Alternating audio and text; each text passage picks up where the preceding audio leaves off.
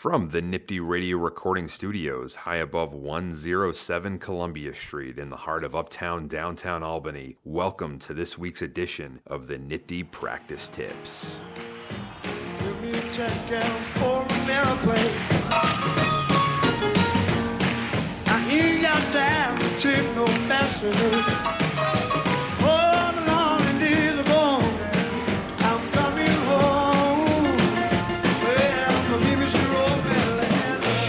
Thank you, Johnny, and hello, everyone. Today we're going to be doing our first Redux edition of the Nifty Practice Tips.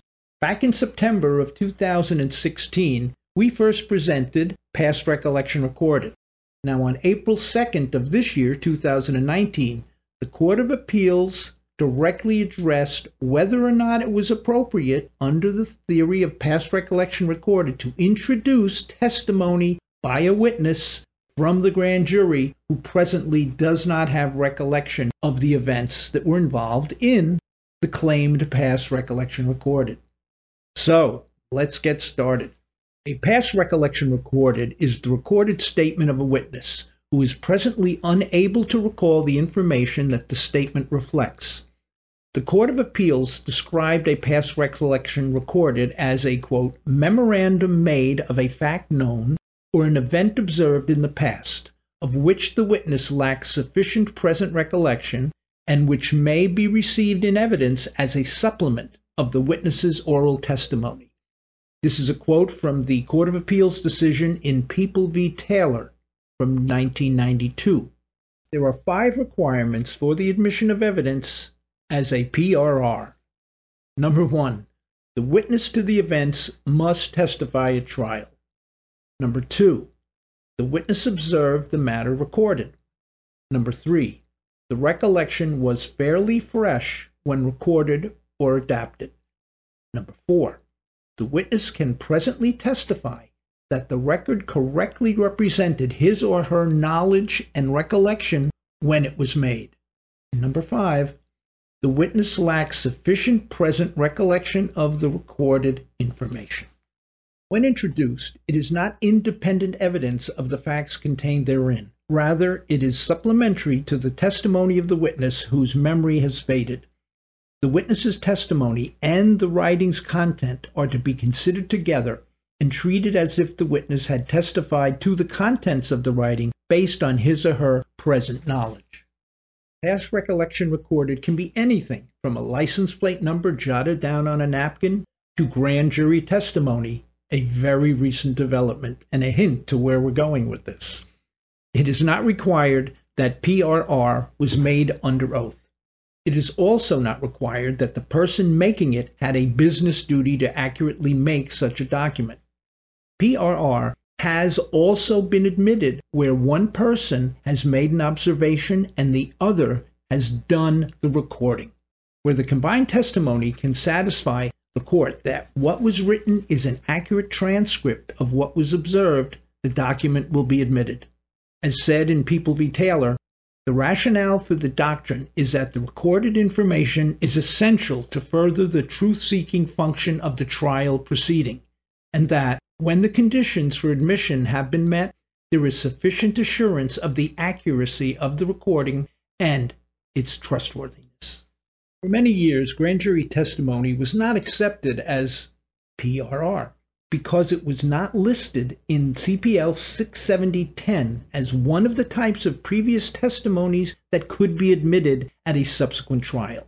The appellate courts have determined that this statute is not applicable to situations where PRR applies, since that statute was written to apply in cases where a witness is not available. Its limitations on the type of previous testimony that can be used does not apply to cases where the evidence is being introduced as PRR because the person whose memory has faded must testify at the trial in order for the rules of PRR to apply. This issue has been one that divided various courts in the determination of whether grand jury testimony was admissible at trial as past recollection recorded. On April 2, 2019, the Court of Appeals, in a 4-3 determination held in People v. Tapia, that grand jury testimony was properly admitted at trial as past recollection recorded. The court reasoned that the defendant's right of confrontation was not violated if the witness was present in court to testify and to be cross-examined. The majority wrote, Cosgrove's presence at trial as a testifying witness, where he was subjected to cross-examination before the trier of fact, who must assess the credence and weight to be accorded to his testimony as a whole, precludes defendant's confrontation clause argument. Even though the witness did not review the grand jury minutes at a time contemporaneous with its presentation, the court found this was not a roadblock to its admission. The court wrote, determinatively, the transcript of the grand jury minutes were certified by the court reporter as a true and accurate record of the testimony. The trial court reasonably concluded that the officer's representations that his testimony was truthful and accurate when made, together with the official court stenographer's certification, were sufficient, particularly here where the discrepancy identified was a trivial typographical error that the defendant fully explored on cross-examination. The dissent identified the foundation that had served as the basis for the preclusion of grand jury testimony in the past. Until now, we have consistently understood CPL 67010 as standing for, quote, a general rule that the grand jury testimony of an unavailable witness is inadmissible as evidence in chief. The inability of the witness to recall the event, according to the dissent, is the equivalent to him or her not being present, and thus the requirements for the admission of this evidence cannot be met. The majority disagreed, writing, we further hold that since the declarant of that out-of-court statement was a live witness at trial, defendant's Sixth Amendment right to confrontation was not violated. In determining if potential trial evidence is admissible as past recollection recorded, all proffered decisional authority must be analyzed in the context of the Tapia decision, and if it is at odds with that holding, it should not be followed. Be sure to be aware of this when arguments are being made to admit past recollection recorded. To see the entire past recollection recorded memo, please be sure to use the link at the bottom of the NIPD practice tip. Our thanks to our announcer, Johnny, and to our producer and speed racer, Jonathan Marconi Crispino. To all of you out there, be well, enjoy the beginnings of spring, and stay ready, my friends.